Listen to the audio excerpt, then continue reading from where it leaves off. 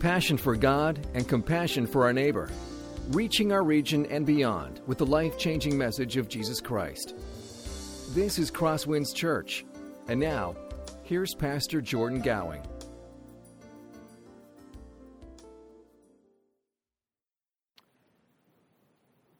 Well, this morning we are continuing our journey in Advent through the book of Luke, and we're spending a couple weeks just looking at the first one or two chapters of this book, looking at how we can prepare our hearts for the coming of Jesus. To do that, last week we looked at Luke chapter 1, and we saw this story of how God was really preparing the way for His Son Jesus to come. He was preparing the way for God Himself to dwell among His people. And then specifically, we saw that with the pronouncement of John the Baptist's birth, and this miraculous story of how John's parents, even though that they were past the age of childbirth and were barren, were actually able to give birth to a son who was going to be set apart for service to God. Specifically, as we were studying that passage, we looked at how God is a God who keeps His promises. Not only is He a God who keeps His promises, but those promises are ultimately fulfilled in the person of Jesus. When we think of the promises of God, we can look at Jesus and know that those will be fulfilled. This morning, we're going to continue our way through the book of Luke, continue to prepare our hearts for the coming of Jesus. And to do that, we're actually going to take a moment and look at the purpose of the book of Luke as a whole. We're going to be in Luke chapter 1, verses 26 through 38 this morning, but we're going to take a few seconds and just read the first 4 verses of the book of Luke. And this is where Luke describes the purpose, the reason why he is writing this book. So if you have a Bible, I invite you to open up to Luke chapter 1. I'm going to just start here in verse 1. He says this: "Inasmuch as many have undertaken to compile a narrative of the things that have been accomplished among us, just as those who from the beginning were eyewitnesses and ministers of the word have delivered them to us, it seemed good to me also, having followed all things closely for some time past, to write an orderly account for you, most excellent Theophilus, that you may have certainty concerning the things that you have been taught." That last verse there, verse 4, where Luke says that you may have certainty concerning the things that you have been taught. That's the purpose. That's the reason why Luke is writing this book. He wants us to have certainty about the things of Jesus, to know more about who God is. And that's true of Luke chapter 1, and it's true of Luke chapter 24. It's true of the book of Acts, which was actually written by Luke as well. And so when we look at a passage taken from this book, we have to ask, how does this answer Luke's purpose? Luke's purpose of us knowing more of who God is. See, I think a lot of times when we read the first 2 chapters of Luke, the story of the birth of Jesus, we tend to just think that it was Luke giving us the opportunity to satisfy our curiosity. It talks about things that really aren't talked about in the rest of the Gospels. Or we think that Luke just wants to give us the rest of the story. And while those are both true, the ultimate reason why Luke is writing these things for us in Luke chapter 1 about the birth of John the Baptist and Luke chapter 2 about the birth of Jesus is ultimately so we can understand more of who Jesus is and to understand more of what Jesus has done for us. And maybe you've lost sight of that this morning. Maybe you are so used to the Christmas story. Maybe you're so used to Luke chapter 1 and Luke chapter 2 after hearing it over and over and over again every Christmas season that you've started to just skim through it. You've started to just know what happens. You know the rest of the story. But what if Luke is right? What if Luke does have something for us from this passage that can teach us, can reveal more of who Jesus is to us, can give us certainty concerning who this Jesus is? That's what our passage this morning does. It tells us more about who Jesus is. It tells us more about what Jesus will do with His life. It's a passage that I'm sure many of you are familiar with. It is the story of the angel Gabriel coming to share the good news with Mary that she's going to bear a son, and this son is going to be the Son of God Himself. It's going to be used to save the people of Israel and honestly save people from every tribe and tongue on the face of the planet, going to be used to save them. It's going to happen to her while she is a virgin. It's a passage that we have heard many times before. And if we were to go verse by verse through this and dig down deep, it would honestly take us weeks to look at this. And so what we're going to do something a little different than we normally do on a Sunday morning. We're just going to zero in on a couple verses here, verses 31 through 33, and ask ourselves, what do these verses tell us about who Jesus is and tell us about what Jesus is going to do? Because that's ultimately what Luke wants us to be doing. He wants us to wrestle through, what does this tell me about who Jesus is? What does this give me certainty about concerning the things of God? So what we're going to do is we're actually going to read the entire passage here, verses 26 through 38, and then we're going to jump into verses 31 through 33. And what we're going to see is that these verses tell us 5 truths about who Jesus will be. And we're going to spend the rest of our time looking at those 5 truths. So if you are able, I invite you to stand as we read Luke chapter 1, verses 26 through 38. And please follow along as I read aloud. Starting in Luke chapter 1, verse 26. In the 6th month, the angel Gabriel was sent from God to a city of Galilee named Nazareth, to a virgin betrothed to a man whose name was Joseph of the house of David. And the virgin's name was Mary. And he came to her and said, "Greetings, O favored one, the Lord is with you." But she was greatly troubled at the saying and tried to discern what sort of greeting this might be. And the angel said to her, "Do not be afraid, Mary, for you have found favor with God. And behold, you will conceive in your womb and bear a son, and you shall call his name Jesus. He will be great and will be called the Son of the Most High. And the Lord God will give to him the throne of his father David. And he will reign over the house of Jacob forever. And of his kingdom there will be no end." And Mary said to the angel, "How will this be, since I am a virgin?" And the angel answered her, "The Holy Spirit will come upon you, and the power of the Most High will overshadow you. Therefore the child to be born will be called Holy, the Son of God. And behold, your relative Elizabeth, in her old age, has also conceived a son.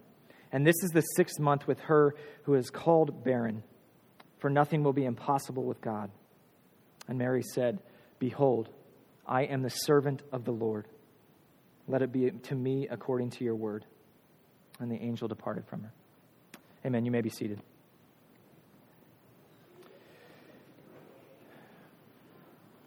I mentioned we're going to spend most of our time in verses 31 through 33 and look at what these verses tell us about who Jesus is. We're going to start in verse 31 with what the angel tells Mary to name her son, and that is Jesus. You might not think that tells us a lot about who Jesus is and what he will be like, but it tells us this. The first truth for us to learn is this, that he will be a Savior. He will be a Savior. See, the name Jesus literally means in Hebrew, the Lord saves. Jesus means the Lord saves. The naming of this child is a significant thing because he has been named what he has come to earth to do. It tells us a lot about what God thinks that our greatest need as humanity is. If God thought that our greatest need was for a new form of entertainment, he would have sent an entertainer. If God thought that our greatest need was for financial security, then he would have sent an economist. But God knew that our greatest need here on the face of the planet was for a Savior, for someone to come and deliver us from the chains of sin and the chains of death that encompass us. And so he sent a Savior, and he named that Savior Jesus. You might be saying that, well, that sounds good, Jordan, but how do you know that this is referring to Jesus as a Savior for my sins? After all, isn't that what the people of Israel wrestled through?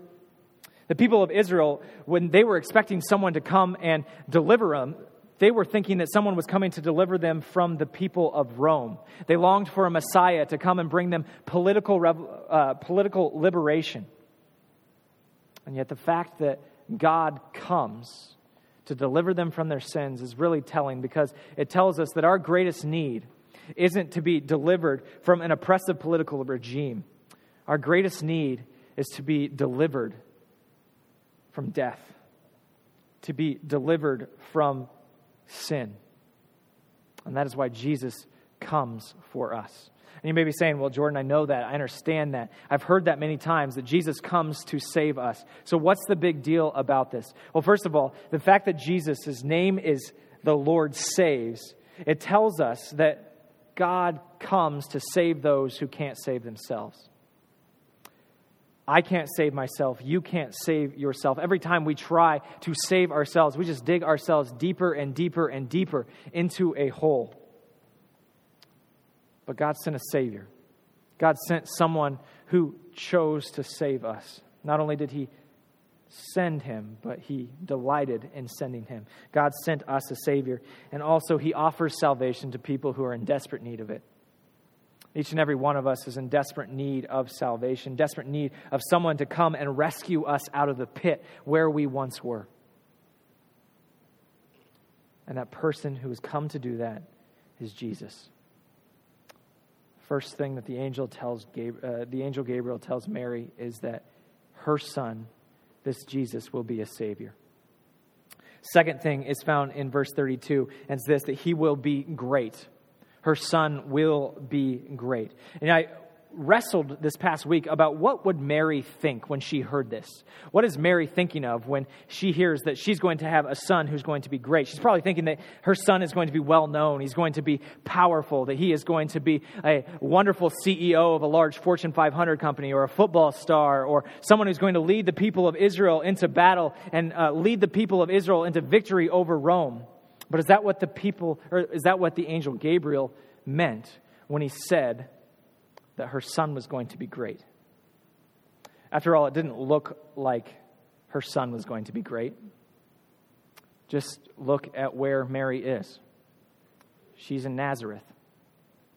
Now, when I grew up in southwest Iowa, in a small town about half the size of Spencer, about 5,000 people. It was far from a hub of civilization, far from a hub of culture. But about 5 miles from where I lived was an even smaller town named Newmarket.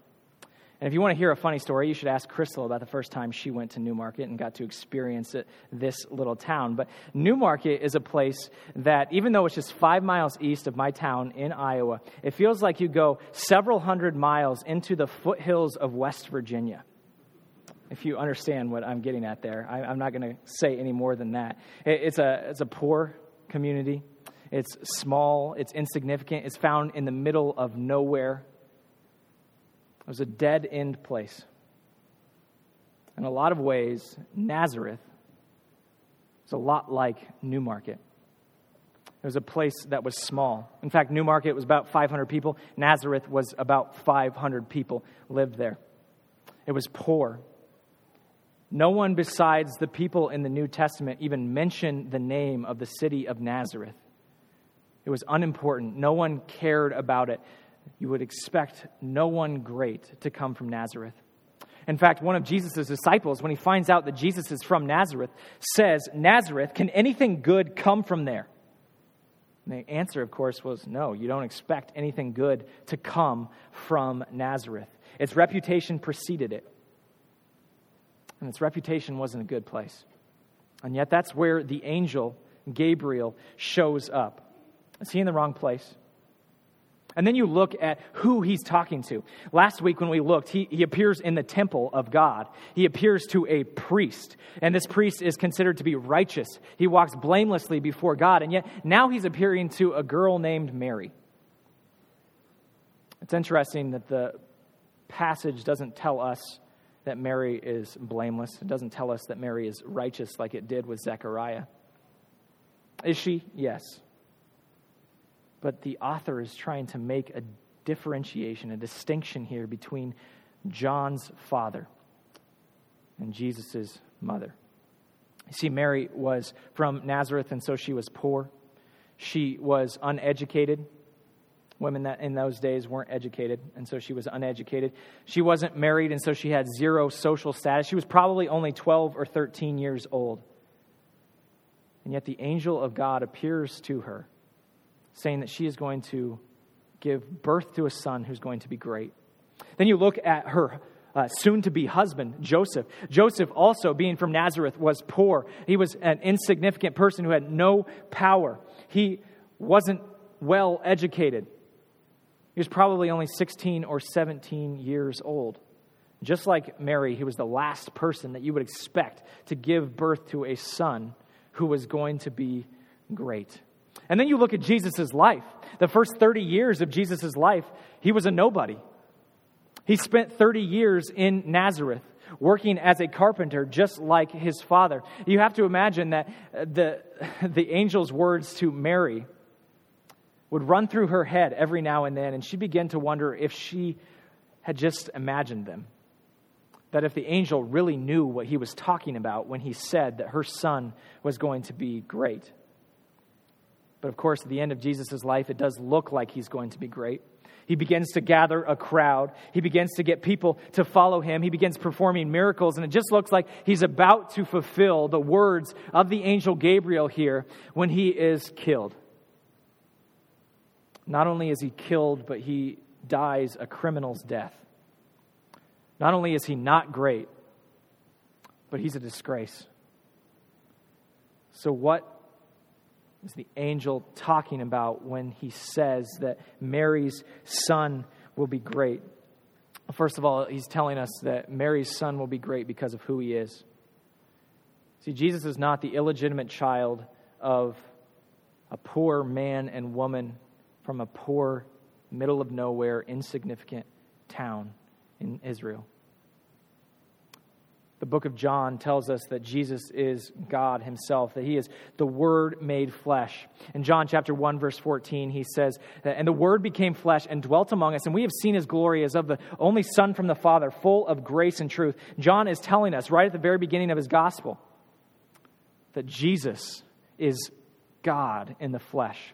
And in the book of Colossians, I think it's in your sermon notes. I'm not going to read that, but in the book of Colossians, Paul tells us that in Jesus, the fullness of the deity of God dwells. That God dwells in Jesus.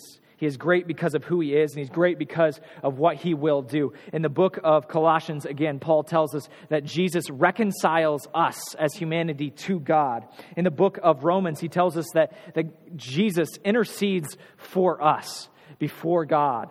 And in the book of 2 Corinthians, he tells us that Jesus has made us a part of God's new creation, that we are made new because of what Jesus has done for us. Jesus isn't great because he was the best carpenter in Galilee. Jesus isn't great because he ran for political office and won. Jesus isn't great because he liberated the people of Israel from the Roman oppressors. Jesus is great because he bridged the gap between God and humanity, because of what he has done on our behalf.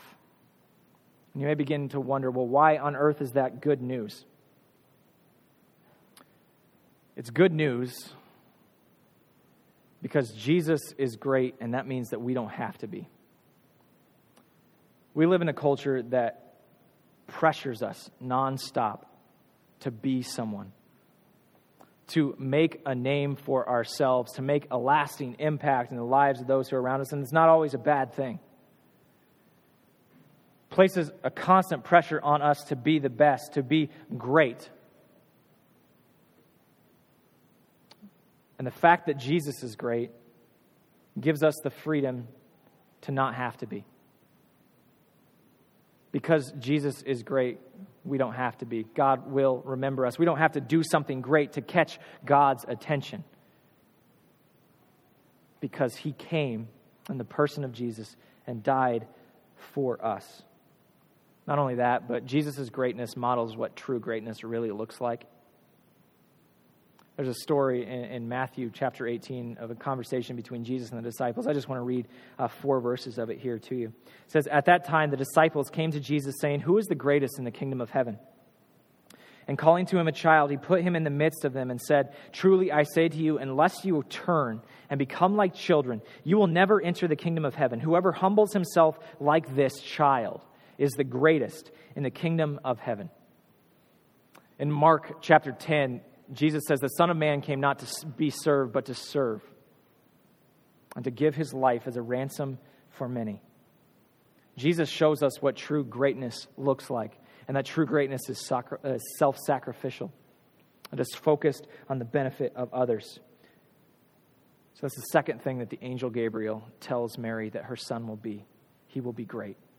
Third thing is that he will be the Son of God. This is found, again, in verse 32. I love this phrase because it always brings up a lot of debates about what exactly it means. There are many different ways that people tend to interpret Son of God, but I think that the best is the simplest. What it means when it says that Jesus is the Son of God means that Jesus is the Son of God. In the Old Testament, this phrase, sons of God, was used to refer to the angels every now and then. And this is a way of talking about their status. They were higher than humans, but they were less than God. And so they were somewhere in between. It didn't mean that they were literally his children, that they were literally his sons. It just was referring to their status. Also in the Old Testament, the nation of Israel is called the Son of God occasionally, specifically during the time of the wilderness, when the people of Israel had just escaped from Egypt. And they are called God's son. What's in view here is that God has a special relationship with the people of Israel. They are like a son to him. They will receive his inheritance, and just like a son is supposed to be like their father, the people of Israel are supposed to be like God. They are the Son of God. And then probably the most common way that this is used in the Old Testament is to refer to the kings of Israel. The kings of Israel, several times in the Bible, are called the Son of God. David was referred to as God's son occasionally. And in the book of Psalms, we have a psalm that was sung whenever the king was crowned. It's Psalm chapter 2, and that's why we find this verse in it. Psalm chapter 2, verse 7, it says this, I will tell of the decree, the Lord said to me, you are my son, today I have begotten you. What's in view here is that God chose the person who was going to rule over his nation, Israel. So in this sense, the phrase Son of God, when referring to the king, really meant something along the lines of, this is the one God has chosen to be the ruler of Israel. So those are a couple different ways that Son of God is used in the Old Testament. But what's in view here? What does Luke mean when he calls Jesus the Son of the Most High in this verse? And just a couple of verses later, he calls him the Son of God. I think there are two things. First, he is referring to Jesus in the same way that the kings of old would be referred to. That Jesus was the coming king of Israel. He was the one that God had chosen to lead his people. He was the one who was going to sit on the throne of God. But if we just stop there, and if that's all we think of when we think of Jesus as the Son of God, then we haven't gone far enough. If you look at verse 35, you'll see quickly that that just makes no sense about who Jesus is. Something special is happening in Jesus. Something different is happening in Jesus that has never happened before. And that is that Jesus is literally God himself. That Jesus is the second person of the Trinity who has come in the person of Jesus to dwell among humanity. Throughout the Gospels, we have different examples of them trying to show us that Jesus is God. In fact, that's one of the primary focuses of every single gospel, is to prove to us that Jesus is God. It's found in basically every story of the Gospels. It's telling us over and over and over again who Jesus is, and that is Jesus is God. I just want to give one example to you from the book of Luke, and that's Luke chapter 8, verses 22 through 25. This is a story that it's really short. In Luke chapter 8, verses 22 through 25, Jesus is out on the Sea of Galilee. He's with his disciples. And all of a sudden, a storm breaks out. A storm begins to rage on them, and the disciples panic and think that they're actually going to sink and to die. And so they wake Jesus up because he's taking a nap and say, Jesus, do something, save us. And Jesus rebukes the wind, rebukes the waves. The storm is calmed. And then we have this verse in verse 25. I love this verse. The disciples are in just absolute shock. And they say to one another, who is this that he commands the winds and the waves, and they obey him? And that's how the story ends. It ends with that question. It's a little bit of a cliffhanger. The first time I read that, I wondered, well, why did Luke end it like that? Why did he just end it with a question? And I realized, well, Luke wants us to answer that same question. Luke wants us to wrestle with who this Jesus is. He wants us to think back to a time in Israel's history where they were saved from water, that they were saved from winds, that someone showed control over the winds and waves and saved the people of Israel. He's referring back to the time of the Exodus. He's referring back to the time where God parted the Red Sea, and he used wind to part the waves. He had absolute control over nature. And Luke is saying, you've never seen anything like this before, except one other time. And that was when God parted the Red Sea, where God showed that he had control over the wind and the waves. You ask this question, who is this that he commands the winds and the waves and they obey him? The answer is that this is Jesus. And this Jesus is the Son of God. This Jesus is God himself. And that's what Luke has in mind when he's referring to Jesus as the Son of God. He's saying that Jesus is God. And this is good news for us because Jesus being God means that he can save anyone that he wants to save. That he is strong enough to save us from whatever junk we have in our past. Whatever baggage we carry on to. No matter how many times we've turned our back on him. No matter how many times we've run away from him. Jesus can save us because he is God. Not only that, but because he's God, he's able to bridge the gap between us and God. That he makes up the distance between us, that he is able to serve as our substitute, as both fully man and fully God. The angel Gabriel tells Mary that Jesus is the Son of God. Fourth thing that he tells her is this, that he will be king. He will be king. Found in verses 32 and 33. In the year 587 BC, the nation of Judah was destroyed. Jerusalem was destroyed. The king of Israel at that time was sent into exile. And almost immediately after that, the people of Israel began longing for God to send them a new king. See, God had promised to send them a king, to make everything right. And this was the focus of their hope, the thing that they longed for constantly. They longed for the return of a king who was promised in all of the Old Testament books. And they thought that this would mean that they would return to the glory days of Israel. Like things would become just like they were when David was king. But when we see Jesus, when we see what Jesus has done, we realize that he will not just be king of the Jews. Because that's not good enough for him. Jesus isn't content with just being king over a small patch of dirt in this universe. Jesus plans on being king over the entire universe. He wasn't going to just be king of the Jews. He's going to be king of people taken from every tribe and language and tongue and nation on the face of the planet. Jesus is king of the entire universe. And one day that kingdom will be fully realized. See, this is good news because it reminds us that God is sovereign.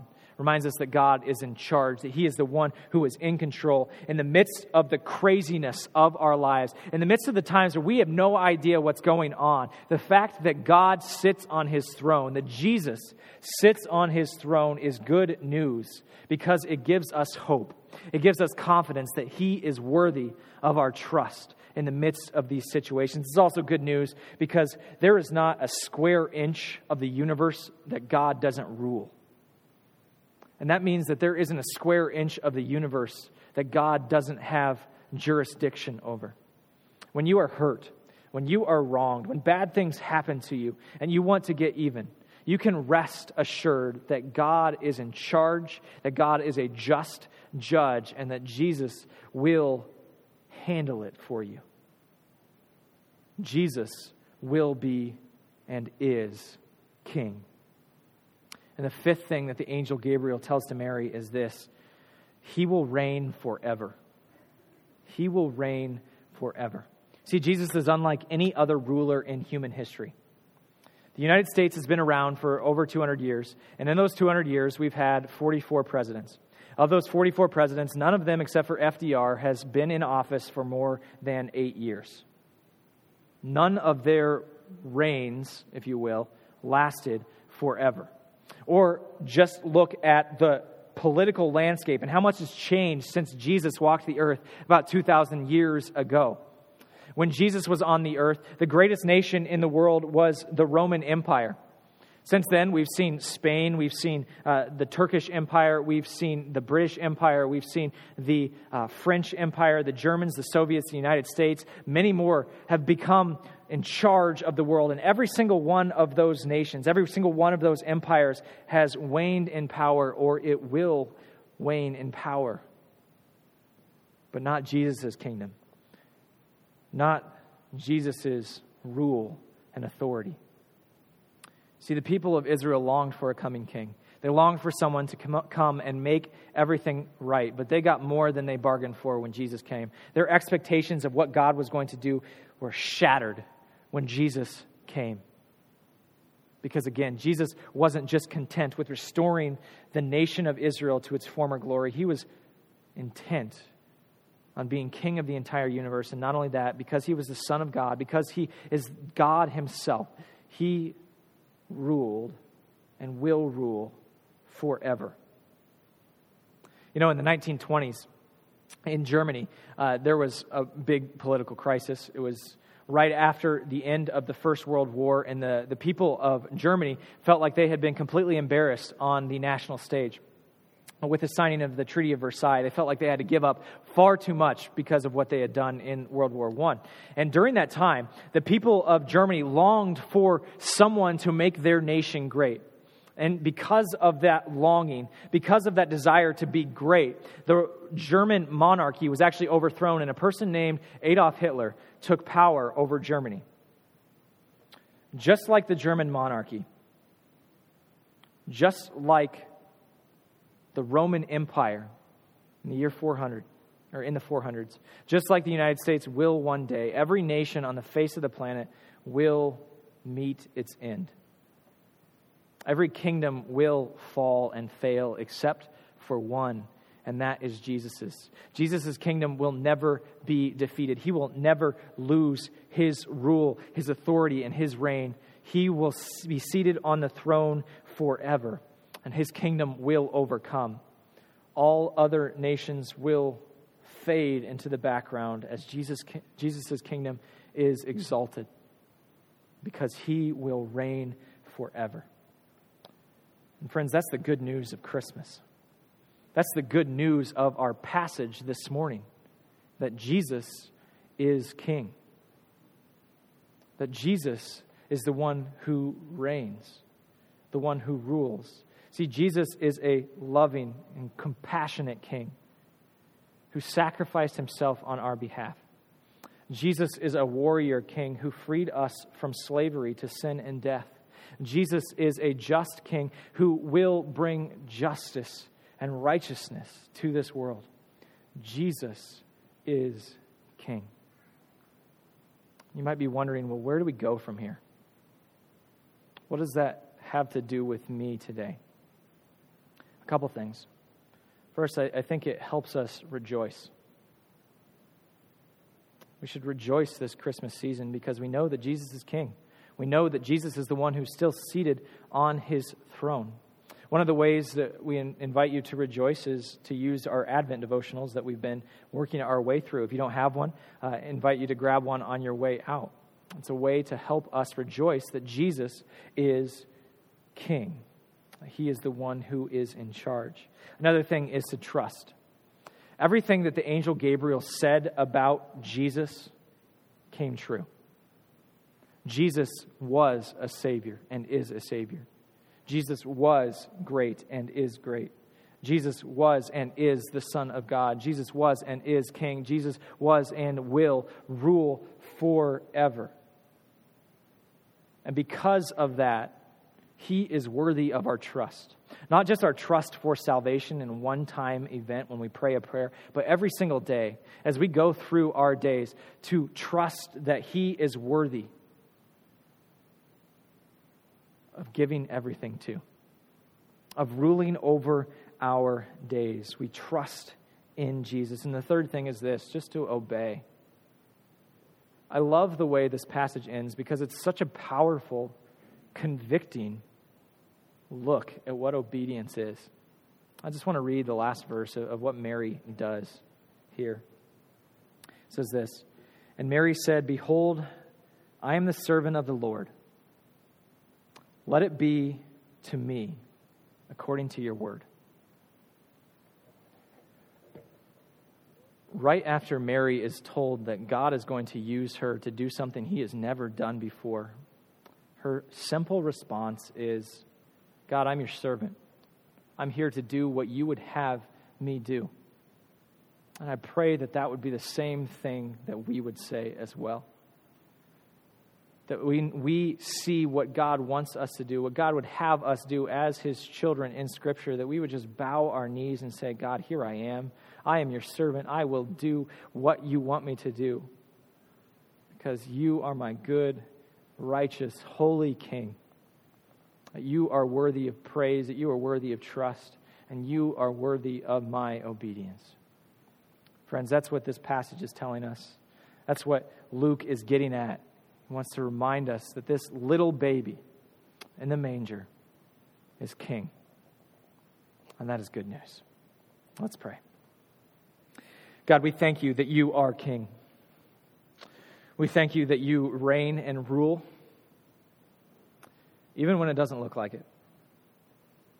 God, we thank you that you are at work building your kingdom even now, that you are using us to do so. And God, as we remember that you are our Savior, that you are great, that you are the Son of God, that you are King and that you reign forever, help us to rejoice. Help us to trust you. Help us to obey you. Help us to find our home in you. We pray these things in Jesus' precious name. Amen. This has been a presentation of CrossWinds Church. More of Pastor Jordan's sermons can be found online at crosswinds.tv. Thanks for being with us, and may God continue to enrich your life.